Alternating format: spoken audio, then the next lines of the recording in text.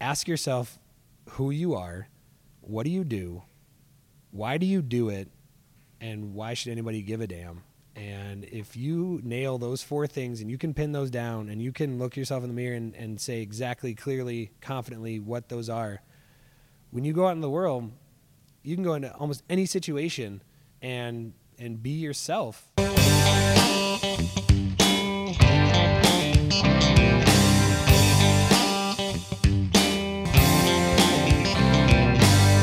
Hey everyone, Cole Turnbull with Coeur d'Alene Advice Givers, where we interview Coeur d'Alene business owners, entrepreneurs, and thought leaders to bring Coeur d'Alene residents the best advice from our community's brightest minds. Today I'm joined by Coeur d'Alene's native and favorite son, as coined by some, Dr. Ryan Bones, who I refer to as a serial entrepreneur. Dr. Bones has been featured on 2 TEDx talks, which we'll get into, recently voted Best Chiropractic Office in North Idaho, and so much more. Dr. Bones has some incredible insight on not just chiropractic, but also marketing your business, which I'm excited to learn about, and some great social media awareness. Thanks for coming on the show, Dr. Bones. It is my pleasure. I'm glad to be here. First of all, Dr. Bones, Dr. Ryan, what do you like to go by? You know what? Most people just refer to me as Bones, and so Dr. Bones is fine. Ryan is fine. Whatever people prefer. My friends call me Bones. Okay. All right, Bones. We're gonna start the show a little different this time instead of throwing it out there, doing the whole backstory thing. We're gonna do a little kind of quick fire, rapid fire. All right, so. I'm ready. Here we go. Hit me. All right, where'd you grow up? Rural South Dakota, little town called Parker, 1,000 people. I wasn't in that. I was about 15 miles outside of that on a farm and grew up on the dirt road. Farm boy. What was your favorite childhood pastime?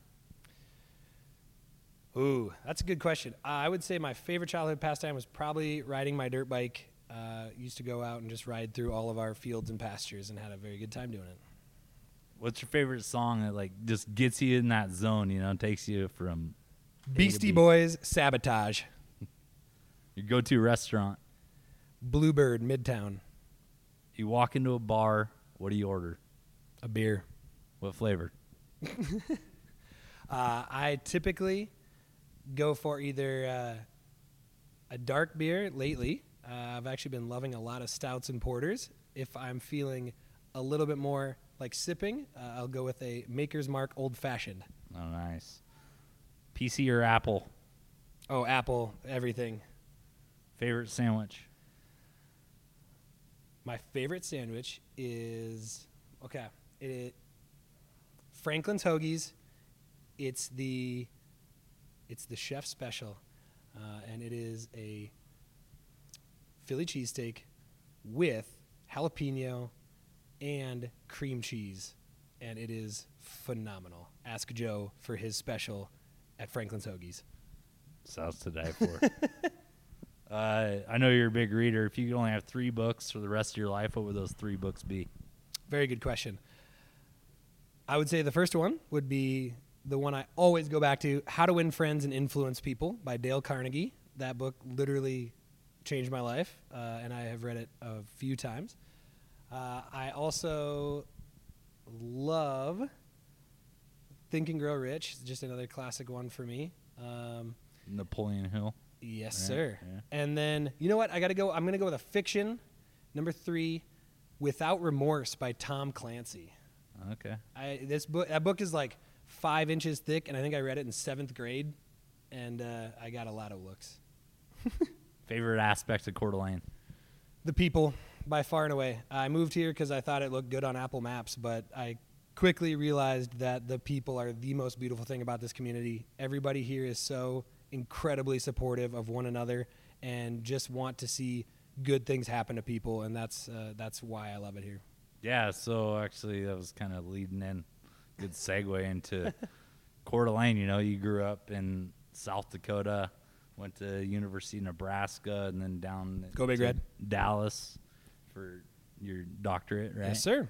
How did you find Coeur d'Alene? So, originally, when I was in chiropractic school, had planned to go to Bellingham, Washington. Some plans changed. I did not go to Bellingham, Washington, obviously. I about 6 months from graduation, had no clue where I was going to go. So my best friend heavily recruited me to West Palm Beach, Florida. After 2 trips to West Palm Beach, Florida, I realized that I hated it a lot, and I'm not a beach person. I'm not a pastel shorts person most of the time. What do they call those, chubbies? Yeah, or something? I do actually have a pair of chubbies. So.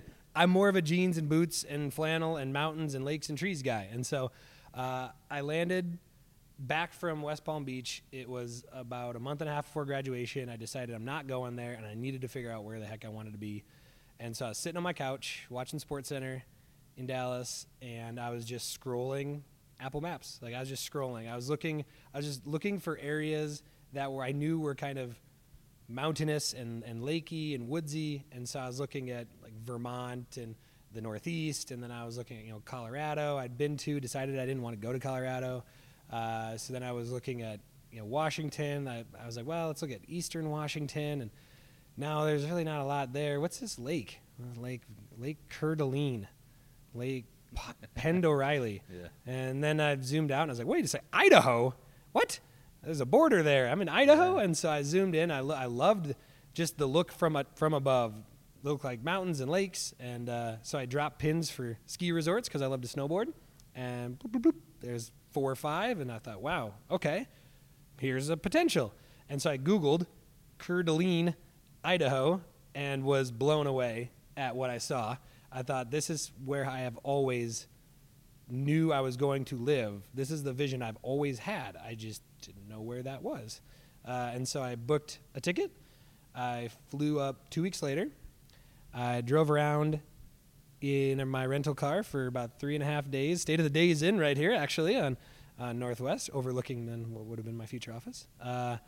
And completely fell in love with this place. It clicked. Everybody I met was amazing. Every place I ate was great. I'd sit at a table by myself, and pretty soon I'd have 2 or 3 people come over to talk to me, like, what are you doing? Why are you sitting by yourself? Oh, you're in town? Cool. Yeah, we're friends. Oh, yeah, absolutely. Yeah, and everybody is friends. And drove all the way around the lake on my last day and stopped 20 times and took pictures, and was sitting in Bakery by the lake staring at McEwen Park, watching all these kids play, and it was fall.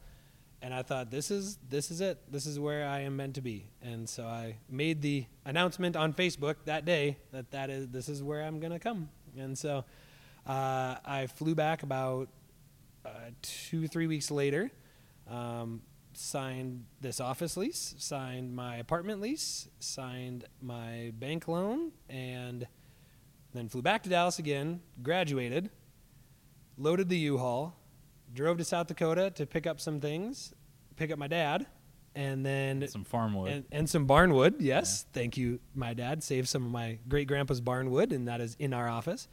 And then U-Hauled it out. Had an early Christmas. U-Hauled it out, got here the 23rd of December, about 2 weeks after I had graduated. And that all happened in about a 2-month span. Yeah, and you came here, you knew nobody. Except for the people you met at the restaurant. Yeah, if that counts. I knew not one soul, correct. So, what did you learn about yourself? I imagine there was a lot of time to do some internal learning, right? Of coming to a place where you had absolutely nobody. There was a lot of emotions, that is for sure.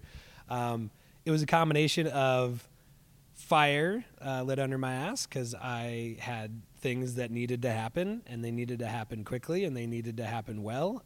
If I was going to launch this vision I had and this dream I had and not fall flat on my face, I had to completely, obviously, kind of reestablish life and find my car wash and find the place where I eat regularly and find all that stuff. And a lot of people are kind of turned off or scared away by that. I found that I reveled in it. I loved it. Every day was an adventure.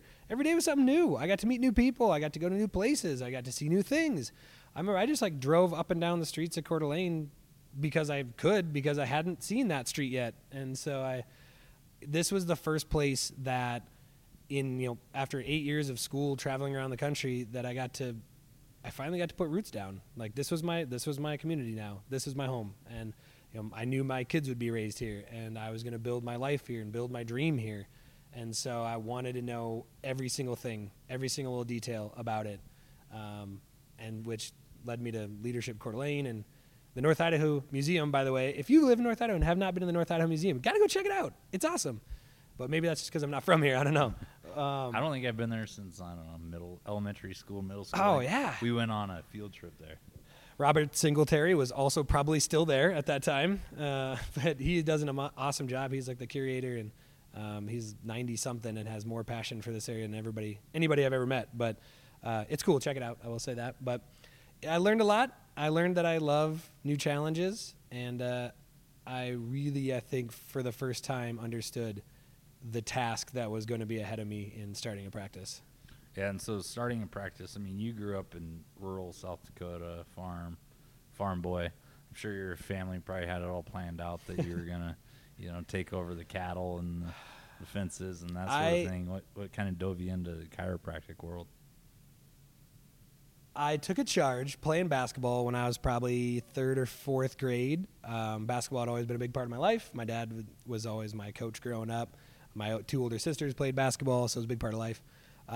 Took a charge, could barely walk, hurt my low back. And so thankfully, my parents took me to my tiny town's chiropractor, Dr. Shequin. And thank God he was a great chiropractor. He fixed me right up.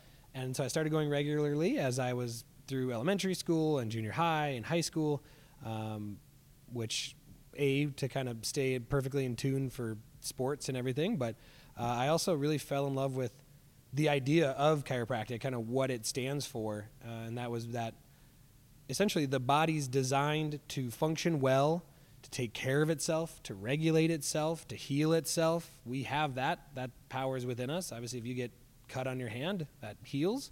That's throughout your body. Oftentimes, we just kind of do things to ourselves or get overwhelmed a little bit with stress that doesn't quite function as well, or something interferes with that ability. Chiropractic's main focus is to look at the spine and look at the nervous system. Your nervous system controls every single cell and organ and tissue in your body. And so if it can't communicate, then it doesn't work well. Your body doesn't work well. You don't work well. The spine can affect that. If it doesn't move well, it irritates the nervous system, irritates the spinal cord and the nerves. That static, if you will, can cause a disruption in the signals that connect the brain and the body. And then when those are disrupted, you don't work well. So chiropractic's whole take is to get to that root cause and clear out that interference in the spine, what we call subluxation, so that the brain and the body can work properly, so that you can work properly. Because like I said, you're designed to, and it's not a deficiency in prescription most of the time. It's oftentimes we cover up so many health issues in our society with whether it be a medication or alcohol or you name it, when in reality it's like taking a battery out of a smoke detector. The fire is still raging, we just don't know it. And that doesn't lead to a nice, long, healthy, happy life. And so as I was growing up, I knew really early that farm life was not for me. Thankfully, I have 3 cousins who are there on the farm. It is in very good hands. My dad farms with 2 brothers, a brother-in-law. So each one of their sons is there, plus we have a number of other guys working with us. And so that gave me the freedom to start to kind of let my mind wander as to what do I want to do with my life? Where do I want to go? Of course, with the last name, everybody always, when they met, oh, you should be a doctor, Dr. Bones, you should be a doctor, that'd be great. And so that kind of got in my head, and I started looking into do I want to be a doctor? But I think I've known my whole life that I always wanted to be my own boss. I wanted to set my own hours. I wanted to have my own place. I wanted to make sure that I never missed my future son's t-ball games. I didn't want anybody to tell me what I can and can't do. And so I saw a lot of doctors in hospitals, and I feel like they just worked there, and I didn't want that. And having a great chiropractor, I started talking to him about what is practice life like, and he loved it, and he loved what he did for people, and he loved that he got to help people heal themselves essentially just with his hands. And he had a great practice and a great family life, and I saw that and said, this is what I'm meant to do. And so that was about 12 I think 12 or 13, and it solidified. And from there, went to college, worked in a chiropractic office, completely reaffirmed it's what I wanted to do, on to chiropractic school, and here. And so then before you got here, you had your first of 2 TED Talks, right? That is correct. I had my first one actually I had about a year, not quite, about 6 months left of school in Dallas when I did my first one at SMU. And how nervous were you? Oh, God. I still get nervous thinking about how nervous I was. Up to that point, I think the biggest group of people I'd ever spoken to was about 100 people, and they're, I think, mostly classmates for like a club. Yeah, I mean, that's a lot of people. And I had always had a vision of I wanted to speak. I liked being in front of people. I was comfortable in front of people, and I happened to actually just be speaking to somebody at a networking event that basically just like I did, where I just kind of word vomited passion for chiropractic. And this nice lady said, "What? Wow, you seem really passionate about that. Have you ever spoke on that?" And I was like, "No, not really. Would you like to?" And I thought, yeah, no, of course, absolutely. She goes, "Well, I actually work for TEDx SMU, and you'd be perfect. We'd love for you to apply." One thing led to another, and then I found out that there was going to be about 1,000 people there. And in my head, I was telling myself, I'm going to be fine. I'm going to be fine. It's going to be great. I'm going to talk about chiropractic. It's going to be wonderful. Yeah. Sitting there, I was probably like 4th to go or something, watching other people do it and seeing like how flawlessly they had rehearsed. And here I'm thinking, like, I've been in chiropractic school. I've been doing this. Like, yeah, I read through it a number of times. Like, I practiced, but not nearly like I could tell they had. So, oh, God, man, I'm going to look really dumb if I screw up because they're nailing theirs. And so I started to get nervous, started to sweat, went to the bathroom. I had, like, basketball-sized pit stains from just being so nervous. Walked out on stage, did my opening few lines perfectly, cracked a joke. Everybody laughed, and laughed more than I kind of thought they would. Immediate train of thought gone. No clue where I was, what I was saying, what I was supposed to say next. Started to panic. I think they cut a little bit out of the YouTube video. You can't appreciate it as much as I did because it seemed like I was like stood there like a stone for probably 5 minutes. Yeah, like eternity, yeah, right? No, it was probably like 15 seconds, but to me it was like 15 minutes. And I remember distinctly at one point looking over at the exit sign going, I could just walk off the stage. And I was like, no, I can't do that. I care about chiropractic. I know what I'm going to say. And so I actually just I went off script. I just started freelancing. I was like, all right, so listen, this is what chiropractic is. This is what it does. And like started getting all passionate. That brought me back around to where I was supposed to be, kept going. And then the last 9 minutes of the 10-minute TED Talk, I did really, really well and recovered. And then just about wanted to throw up when I walked off stage, but got it out. And that taught me a huge lesson. And that was when you care about what you have to say, you got to say it no matter if your voice shakes. It doesn't matter how scared you are. If that message is important to you, you have to say it, and you will find a way to say it because when that why is strong enough, the how will always find a way. And so that helped me when I now travel and speak. You know, I think about what about this am I passionate about? Why do I think it's important that this group of people knows this? Okay, that's what I need to get across. And it helped a lot. Right. Like I bet you were so scared, nervous getting up there. It was terrifying. But, you know, I'm sure that was a big thing to overcome getting up there. I would have a hard time believing that I could get up in front of you can. People. Oh, you could. I know I can. See, I try to eliminate the word can't. I like that. Good. But, like, man, that really pushed the limits. It's still a little scary today. I've been fortunate to do the second TED Talk, but then also travel and speak to big groups. Spoke to an entire university this last fall for essentially it was like a business day. And then I'm actually here in a couple weeks delivering the commencement address at NIC. Nice. And so I don't think I haven't announced or told anybody that. So there you go. That's a exclusive, there you go, right here. Coeur d'Alene Advice Givers podcast. Be there. So I'm giving the commencement address. And that will be by far and away, again, the biggest group of people. There will be a few thousand people, I believe. And so thankfully I'll have a script in front of me for that. Yeah, I get a podium and I get papers. Extra deodorant. Yeah. Oh gosh, yes. So yeah, absolutely antiperspirant. Yeah. I don't even know if that works. But, going off of, so then you got back after the TED Talk, moved to Coeur d'Alene. Yep. You know, you're up here, and you'd already signed the lease for your business. Yep. And there was some work that had to be done. There was some work that before had to be done. You could open your doors. How did you go about building what is now the most popular chiropractic practice in Coeur d'Alene in the matter thanks, of man. 3 months without knowing anybody? Okay, so I had a plan. The plan was basically be everywhere at everything, meet everybody for 3 months, full-time job, network, and basically make people think I was cloned, make people think that I had a twin or something, and just be everywhere and just completely infiltrate everything about this community.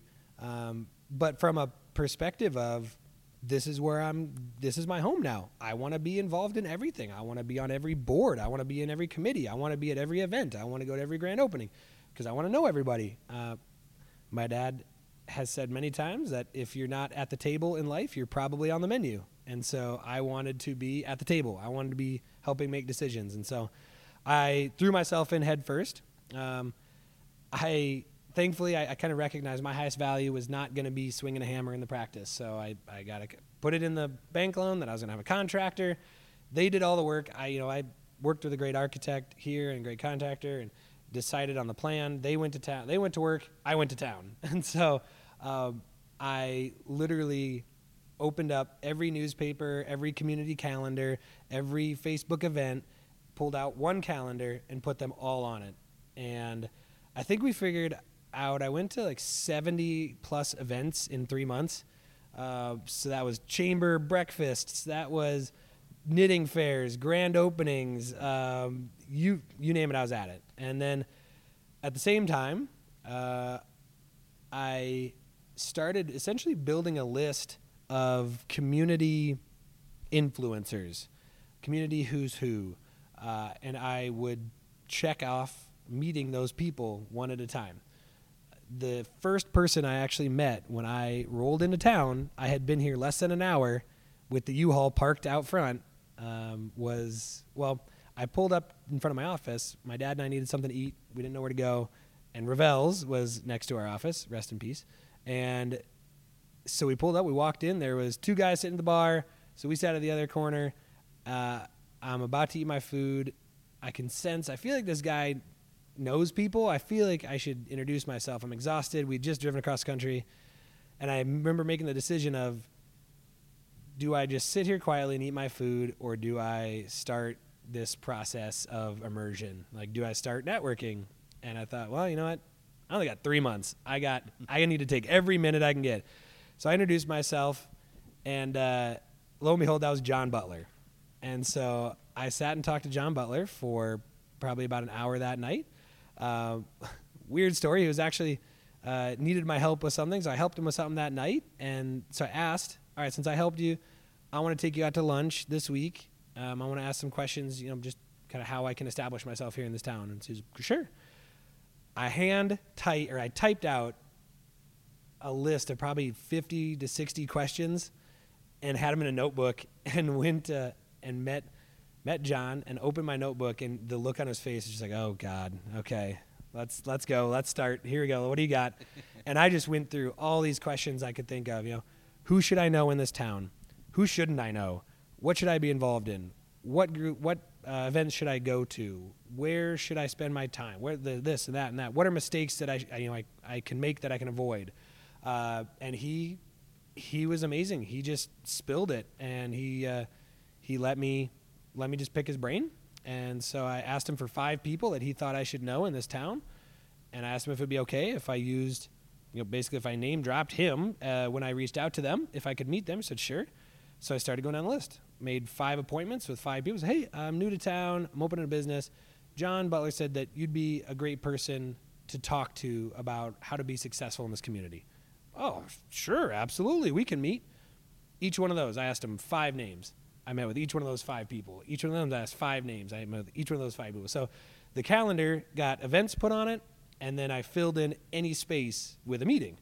And so it's kind of, I think I coined the term like sandwich networking almost, in that I was kind of at the general community events, but then I was also trying to kind of work from the top down of influencers in the community, because I knew if I knew them and they knew me, then that could lead to a break here, that could lead to an introduction here, and it did. I got some great positions, and I did Coeur d'Alene Leadership Academy, which was awesome, and it really saturated, I think, the community quickly. And plus, I leveraged the crap out of social media, which has become a passion of mine also. But my rule was, if I didn't post about it, it didn't happen.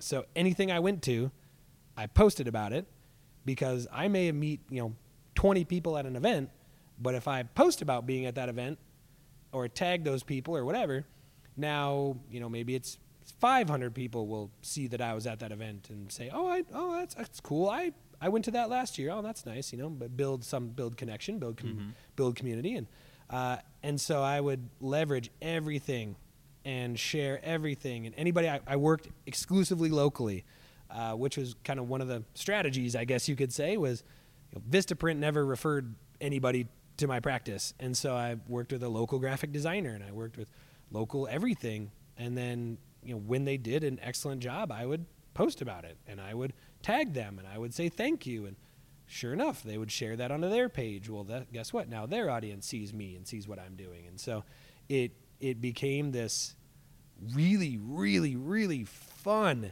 challenge in 3 months to almost like just completely integrate myself in the community and get to know everybody. But what I always tell anybody who asks me this is that it was based on one fundamental tenet, and that was that each and every interaction that I had was real. It wasn't, here's my business card, I'm going to be opening, hey, come on here, you got to come in, here's what I can do for you, here's what I can do for you. No, it was, what do you do? Tell me about yourself. Oh, wow, that's cool. You have kids? Tell me about them. Oh, how can I bring awareness to this cause? How can I help? And I built it on real relationships with real people that I really knew and cared about. And as a result, the community really cared about me. And it's amazing. People support those who support them. You turn up for people, you show up for people, they'll show up for you. And that's what happened. 3 months later, I had my grand opening on March 31st, 2016. Wow, can't believe it's been 2 years. And we had about 250, 300 people come through that night. I had red carpet rolled out. We had live music. I took over Revels. And on Monday, when we officially opened, we had about, I think it was 103 practice members pre-booked, which filled our first 3 weeks with evals. We had no spots for 3 weeks, which was my goal that I had told myself and written down before I even got to chiropractic school was, when I open my office, I'm going to pre-book over 100 people, and I'm going to start taking care of the town, and hit it. And so that was amazing. 50 of those were at the grand opening, I think. But it launched us very quickly, which was great in a lot of ways. Also exposed weaknesses very quickly in a lot of ways. But it was a blessing to be able to sell out for a community and have them return the favor. Yeah, and so when you were meeting all these people, right? Like, how did you just follow up with them on Facebook or Instagram? Like, did you log like notes? Good question. So I had it was straight like a baseball card binder of business cards that I had sorted different like industries. That all went into a email list. That went into like a MailChimp list, which means that they got drip emails for invites to my grand opening. Hey, I'm going to be at this event. Hey, you should be there. So I started like email drip. I was in 4 chambers for the first year. Now I'm just in Coeur d'Alene chamber, but so I got the mailing list. I think I only sent out actual letters to only the Coeur d'Alene chamber, but I got the Coeur d'Alene chamber mailing list, which is a lot of people and had an envelope with a letter from me. It had an like invite to my grand opening. It had a business donation form. If they wanted to donate a raffle prize, they would get to stand up and introduce themselves and give out their raffle prize. And so I connected with a ton of people and businesses that way that I'd probably met them at the chamber breakfast or something. And so that was a nice way to kind of follow up, is send them an invitation. Anybody that I would meet, I would always try to that night go and find them on Facebook, find them on Instagram, start following. It's crazy when you follow people, oftentimes people follow you back. And so I started to have all these people that I was following on social media. They were seeing my stuff. Pretty soon, I'd maybe follow I was pretty shameless. If somebody had more than like 10 friends in common and they were local, I added them. I went through the people you may know and I added everybody. Friend. I looked at it as a numbers game. I thought, well, either they're going to like what they see and they're going to want to keep me as a friend, or they're not. They're going to delete me. I don't care either way. But if they accept that friend request, guess what? Now they see everything I do. They get invited to my grand opening on Facebook. They get, they get promoted for this. They get see this. They see that. Whatever. And I would have people for months. I had people coming up to me going, I think I follow you on Instagram, but I don't know why. Who are you? And so I had a ton of people who felt like they knew me when they had never even met me, which was a huge part in what we were able to accomplish. So I tried to keep a roster. I tried to keep business cards. I tried to follow up as best as I could. I started writing thank you cards for some things that I got quickly overwhelmed and couldn't do that. To this day, I still like to write thank you cards when I have a nice meeting. But so it was a tough process, but it was my full-time job. So it was what I did 24/7. Yeah, then it paid off. And it paid off. Right. And I was blessed. I would say blessed. It was a double-edged sword, but I did not have a girlfriend. I didn't have a wife. I didn't have a family. I didn't have so much as a goldfish to be responsible to at home. So I would oftentimes be out of my apartment from 5 a.m. to 1 a.m. And then I would go and I would crash for a few hours, and then I'd get up again and do it the next day. Because I was, if I was out at an event and somebody said, hey, you want to go get a drink? I would say, absolutely, let's go. And so I said yes to everything. And while that was great for the networking, I did physically burn out by the time that was done, which was a mistake that I made and did not take care of myself. And so I'm very thankful that eventually I did meet my now wonderful wife, Cassidy, who is sitting behind me with our puppy, Keela. And so Cassidy is the only person I've ever met in my entire life who not only keeps up with me, but pushes me. We were two bullet trains when we met, each of which thought that the other one couldn't handle us. And we kind of found parallel tracks, and it's been a partnership made in heaven. And we got married in September. Congratulations. Thank you. So she's maybe I'm a little biased, but she's the best person I've met here. Yeah, your favorite wife? Yeah. And a cute dog. Oh, super cute dog.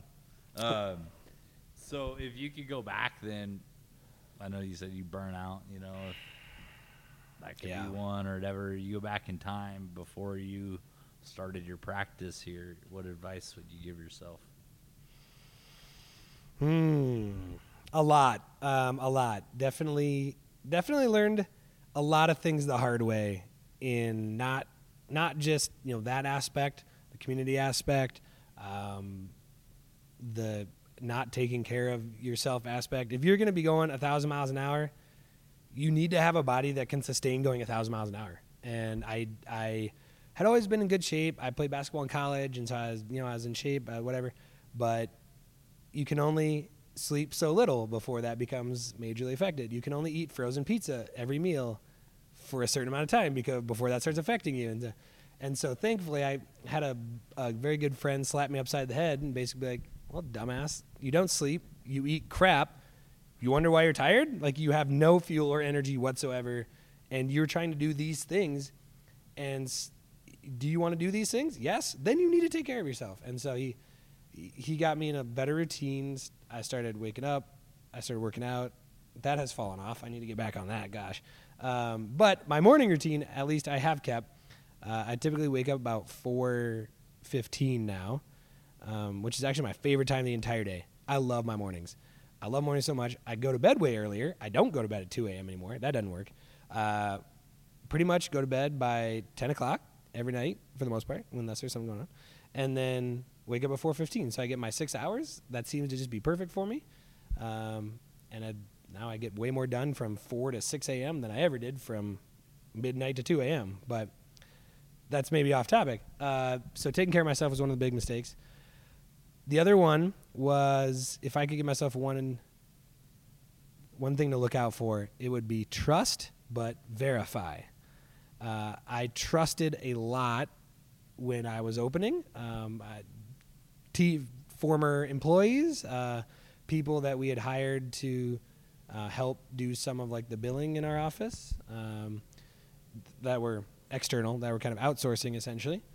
Long story short, when somebody says they're going to do something, I kind of take it that they're going to do it, and I did not do a good job of verifying that things were being done properly until it was way after the fact, and I'm wondering why.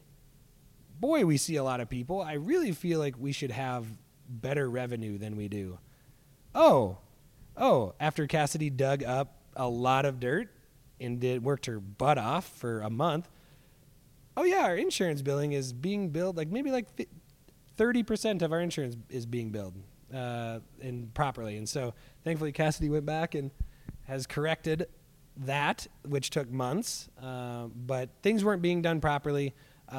We had to dig out from a really, really big hole. And I know that at the end of the day, it's my fault because it's my business. It's my responsibility. It's my job to oversee the things that happen under my name and my umbrella.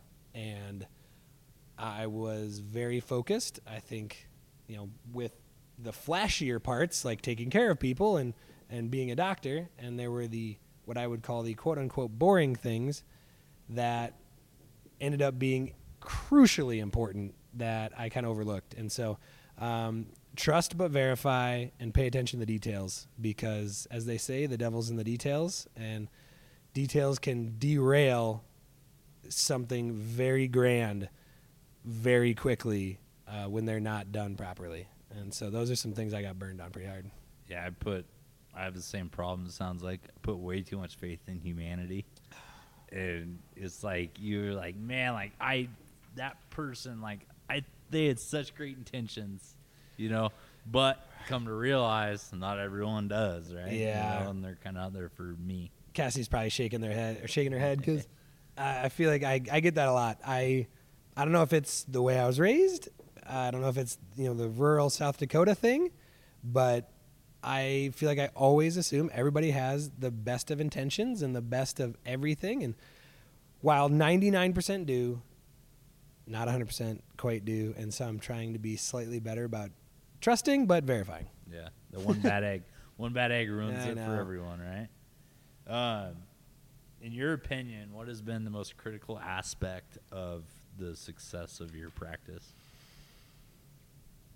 I think the most critical aspect of my success, and really I would argue any success, is the ability I have worked on, and I will say worked on because I think that some people can naturally have this skill, but I think that it's also a talent that can be worked on and trained and honed and sharpened, and that is the ability to connect with people. I think the ability to connect with people is one of the most crucial aspects of success. If that means that I go to an event and I'm connecting with people there, and maybe we don't even talk about me, but after 5 minutes of conversation and I walk away and they go, I really like that guy. That guy, I feel good about that guy. They're going to tell their friend, oh, your back's hurting or whatever, you should go see Dr. Bones. Oh, why? Have you gone there? No, just really like him.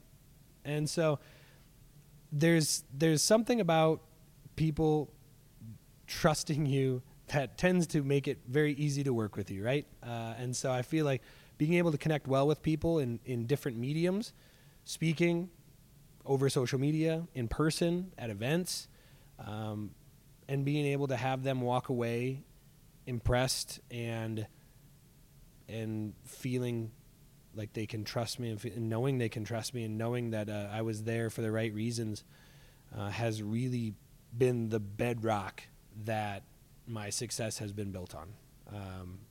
So I would say that. Yeah, what is it? Is it Tim Ferriss? It says Tim my Ferriss. net worth is my Network. Yep, absolutely. And I there's a quote that I've kind of bastardized a little bit. People liking you won't get you everything in life, but it'll get you everything in life better than people not liking you will. And so I'm very happy to make people happy. I love getting to connect with people and getting to take care of people, and that's why I'm not an attractor.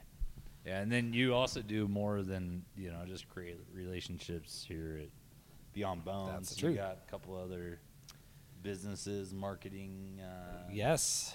social media aspects. You want to dive into those a little bit? Sure. So, obviously, the chiropractic office was the launch pad. After that went very well, I basically, long story short, I kind of got noticed, if you will, I guess, on a more national scale within the profession of chiropractic, and because I had been very visual and very vocal on social media about the process, how, everything from picking the town to moving across the country to the struggles to the wins to the opening, because I basically blasted that to the world like an open book, I had a lot of people, doctors, students, a lot of chiropractic students, who started reaching out to me going, I've been following the journey, man, and I am about to embark on the same thing. How can I do that? What advice do you have? And so I got so buried in Facebook messages for a few months. And so I started kind of trying to, I guess, maybe like give back. And, I went back to my alma mater and spoke. And so I was trying to, just give a little bit back to the profession of chiropractic. And a man by the name of Tristan Schaub, who is an excellent individual, if he hears this, I don't know if he will, he kind of noticed what I was doing, and he interviewed me for his company, Cairo Sushi, which is not a restaurant, but it is a media, I would say, entrepreneurial development, coaching, mentoring company in chiropractic that was started with himself, his father, and another founder named Dr. Dan Golden. And his dad is a chiropractor. Tristan's not. He's a marketer and a genius. And they needed somebody to be sort of the face and the voice and the connector, if you will, for Cairo Sushi as they wanted to grow and do more for the profession of chiropractic. The whole mission of Cairo Sushi is to help chiropractors be more successful so that they can not only have a better life for themselves, but have a better practice, have a better home life, so that they can help other people have better lives. And I completely resonated with that mission. And so at first, I just kind of helped him with some things here and there. And then one day he called me and asked if I would become president of Cairo Sushi and co-owner. And so that obviously blew me away. Here I was, literally, I think I like just celebrated a year in practice. And at that point, Cairo Sushi, I think, had probably 8,000 followers on Facebook, a growing Instagram following. Tristan was doing a great job with content. He initially made the splash in chiropractic as being the only one making funny chiropractic memes. And so the whole idea behind the name Cairo Sushi is a fresh, raw, cool approach and take on chiropractic. And so he was one of the first ones doing that, and saw that I would I could help that mission. And so he brought me on as co-owner and president. And so that started just about a year ago with me, which has been a hell of a ride. I travel around the country now and speak to different schools. I'm adjunct faculty at a chiropractic university, so I go out there once a quarter to Atlanta, and kind of do like a weekly, essentially it's a weekly Facebook Live for students where they can come on and ask me questions. And so then we started spinning off more and more things. We had the first Chiro Sushi Summit. That was last year. It was in Las Vegas. We had about 250 chiropractors come. We had about 30 vendors, about 35 speakers. Grant Cardone was our keynote. He locked it down for us, which really kind of launched Chiro Sushi now to a new level of notoriety. And then we started a private paid Facebook group where we do mentorship for students and doctors. And now we have our second summit coming up in June, 21st to 23rd. And we have Brian Tracy, JP Sears, Tucker Max, Tom Bailu, Coop Blackson. It's really we're some of the only ones doing more of the entrepreneurial business, marketing, networking aspect for chiropractors rather than just here's a script, here's how you can get more new patients, you know? And so our whole mission is to help chiropractors be successful at being themselves, and that shines through and helps them be more successful in the community. So that's Chiro Sushi. And so that has been a completely different aspect of my life, which has taken me away from Coeur d'Alene a little bit, to kind of give back on a national scale, but has been an amazing experience. And then bringing it closer back to home, my wife Cassidy is a genius in her own right and has done amazing things in business. She's nodding and smiling. I know, because she knows it. So she's done amazing things in business and in different businesses. She actually got her start in real estate, and she helped start a real estate team in Spokane when she was 20, and essentially acted, I suppose, as COO, helping run the details and the structure and the systems and the policies and the procedures of that team, which as we're dating, and I'm sure it killed her to see me struggling with those things, and it also killed me to see me struggling with those things, knowing that I had this incredible gem of a human being who cared a lot about me, who was great at those things. And so I finally twisted her arm to leave real estate and come basically kind of run the practice, run everything from the systems to the team to marketing and budget. I get to just take care of people. She does everything else. And so she straight righted the ship when I think it was probably slowly drifting towards the rocks, if I hadn't had somebody better at that stuff than me. And I think within 2 or 3 months of her coming in as practice manager, the practice had doubled by simply taking like inefficiencies out, by following up on things, by actually installing certain things that we hadn't used. And so she turned this practice around. And then as she did that, we had friends who owned businesses who saw her do that, who said, hey, can you help me? Can you do that for me? Can you come in? I'm busy. I struggle with that stuff. I'll pay you. You can come in and help me with this. And so she started doing, I guess, essentially kind of business turnaround and troubleshooting for friends. I started doing networking and social media consulting for friends just because they asked me to. And I would trade it for like steak dinners and beers. And pretty soon we both looked at each other and went, we should really probably build a proper structure and entity for this. And so we recently launched Ascension Consulting, which is just that. It's the two of us. She really focuses on, I think, a lot of the internal aspects of business, and I am great at the external aspects of business. And together we are working with 3 clients right now. We kind of capped it at that because we have no time. And are essentially helping try to take them to the next level. The whole slogan is rising above the competition. And so it's been amazing because we've gotten to select who we want to work with, which one of our rules when we decided to do this was we weren't going to work with people that we weren't passionate about what they were doing, that we didn't care about. And so we picked 3, and we're very, very, very excited to not just help them be more successful, but to show the world what these amazing people have to offer. And that's one of those things, along with Cairo Sushi and getting to care for people, that really fills the cup back up. Because running around at 1,000,000 miles an hour drains the gas tank pretty quickly. But when somebody can, get down on the floor to play with their grandkids again, or when somebody can drive a car because they don't have vertigo, or when somebody launches their practice successfully that was a student with me, and if I help them do that, or if Cairo Sushi helps people be more successful, or if Cassidy and I go in and find even just one little thing here or there that can help our neighbor be more successful, then that's what I've found truly makes me happier than almost anything on the planet.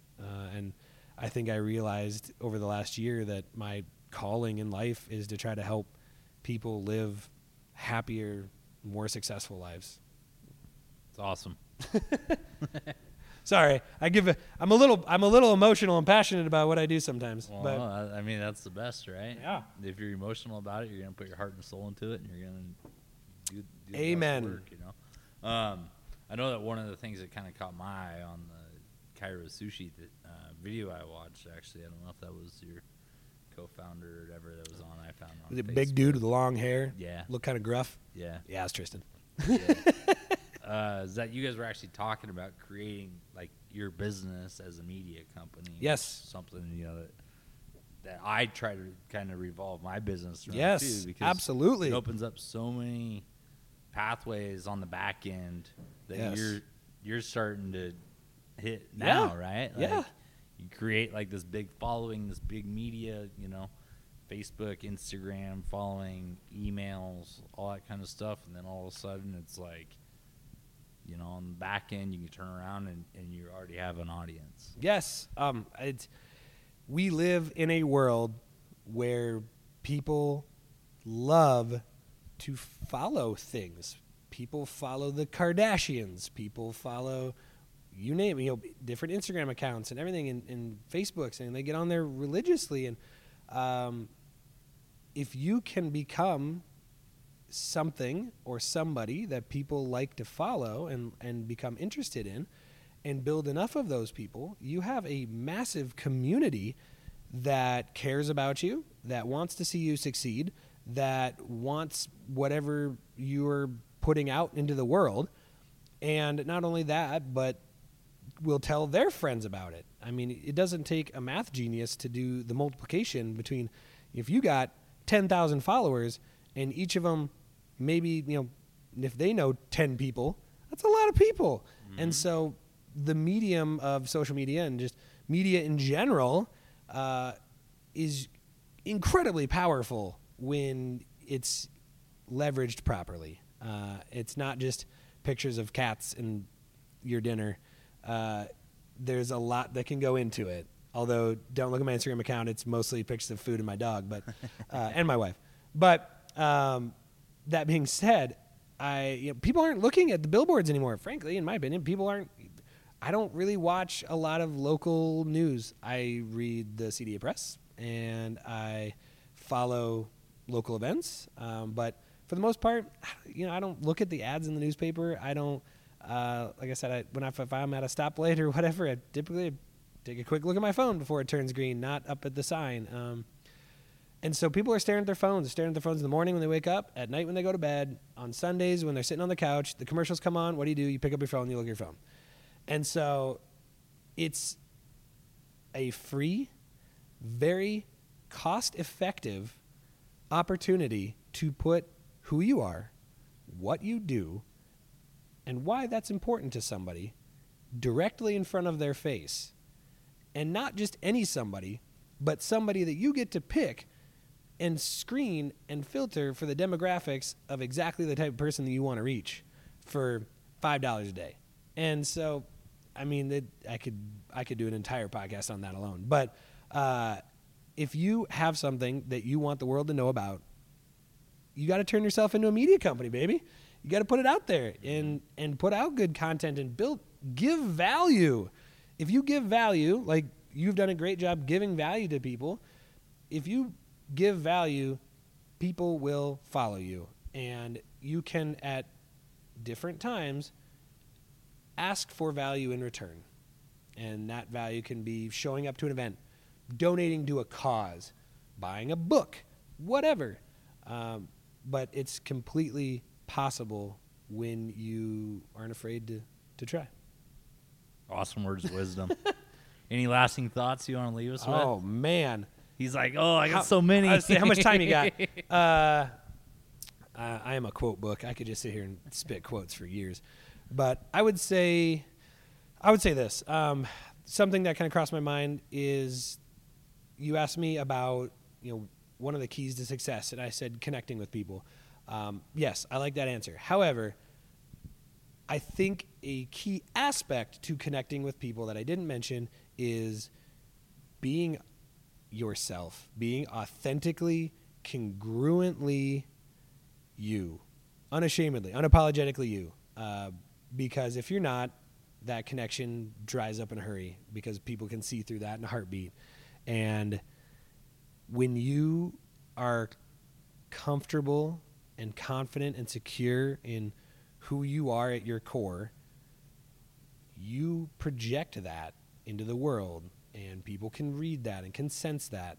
And that's where connection comes from, is by coming off as somebody that is authentic and real. And so I think that if I have any lasting words of wisdom or anything, it is ask yourself who you are, what do you do, why do you do it, and why should anybody give a damn? And if you nail those 4 things and you can pin those down and you can look yourself in the mirror and say exactly, clearly, confidently what those are, when you go out in the world, you can go into almost any situation and be yourself, because you don't have to wonder who I am. You know who you are, and then you can start learning about other people, which is, again, where that connection is built. People respond really, really well to being asked questions and inquired about, not being told who you are.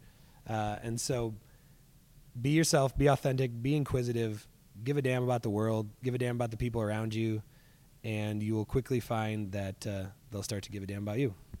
Awesome, Ryan. Thanks for sharing. Hey, absolutely, my pleasure. Coeur d'Alene, I mean, after sitting here talking to you, Coeur d'Alene is thankful that you found Coeur d'Alene on Apple Maps. I am thankful for people like you guys.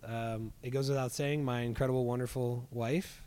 I know that I would not be here today without her, without my parents, and I'm blessed to be a part of this town, truly. I can't imagine being absolutely anywhere else, and I'm just thankful that I found it. And how can people find you, find Instagram, Facebook, whatever? Okay, well, if you go on Facebook, my name is Ryan Bones, and you can type that in the search bar, and then Ryan Bones will pop up. It is the picture of me and my wonderful wife at our wedding photo. And so you can find it. Search me on Facebook. I think I have if they aren't already friends I think with I have you, like 'cause three. you're No, I think I have like probably 3 friend spots left. And I say that, and I laugh, but legit, they cap you at 5,000 friends. And I had you got to be selective. I had 5,000, and I actually went and I cut the roster down, and I unfriended people that I didn't know or recognize or whatever. And so it's built back up. I think I have like 4 friend spots left. So, but I know you can follow me on Facebook, even if we're not friends. Every single thing I post is public 100% of the time. I have literally, I don't think anything that's private on my page. And so you can see everything as if you were my friend regardless. Instagram, at beyond_bones. You can find me on Instagram. They don't cap you, so please go follow me there. I'll probably follow you back. I really am not on, I don't do Snapchat or Twitter that much, frankly. Facebook and Instagram where it's at for me. Our website for the chiropractic office is www, which I assumed you know because most pages are on the World Wide Web. GoBeyondBones.com, and you can check out our stuff. We have a number of videos on there that kind of explain a little bit more about what we do, why we do it, who we see, who we don't see, what kind of things we specialize in. Then check out ChiroSushi.com, or go to the Facebook page Chiro Sushi, Like us. If you like memes, you may not get all of them because they're pretty chiropractically oriented. But if you like memes, go to the Cairo Sushi Instagram. It is just at Cairo Sushi, one word, and follow us there. If you are in business and you want to, learn some amazing things, we have the Cairo Sushi Summit coming up, and you can go to CairoSushiSummit.com. We have tickets. It's open not just to chiropractors, but to everybody. It's a very entrepreneurial-focused summit. We'd love to have some people down. And if you're local in the Coeur d'Alene area and want to know how maybe Cassidy and I could help, you can find either one of us on Facebook or check out Ascension Consulting on Facebook and shoot us a message. But otherwise, I'm around at most things, and so you can find me out and about in Coeur d'Alene or swing by our practice. Please come on in. We are right in Riverstone next to Starbucks. Our doors are open most of the hours that are on our sign, and so we'd love to have you come on in and introduce yourself. We'll give you a tour of the practice. We love to meet people and connect with people that way too. So any of those, just Google me. Just find him, Google, and watch the TED Talks. But put Dr. Bones put Dr. in front of Ryan Bones, because there's a different Ryan Bones who has apparently a big Twitter following in his adult profession, and that's not me. And so don't click the video link. Don't do it. Dr. Bones. Dr. Ryan Bones. That's right. Not the adult superstar. Not the adult superstar. Email drbbones@gobeyondbones.com. We'd be happy to answer any questions anybody's got. Cool. We appreciate it, Ryan. Thank you so much for having me on, Cole. Appreciate it, man. This was a blast.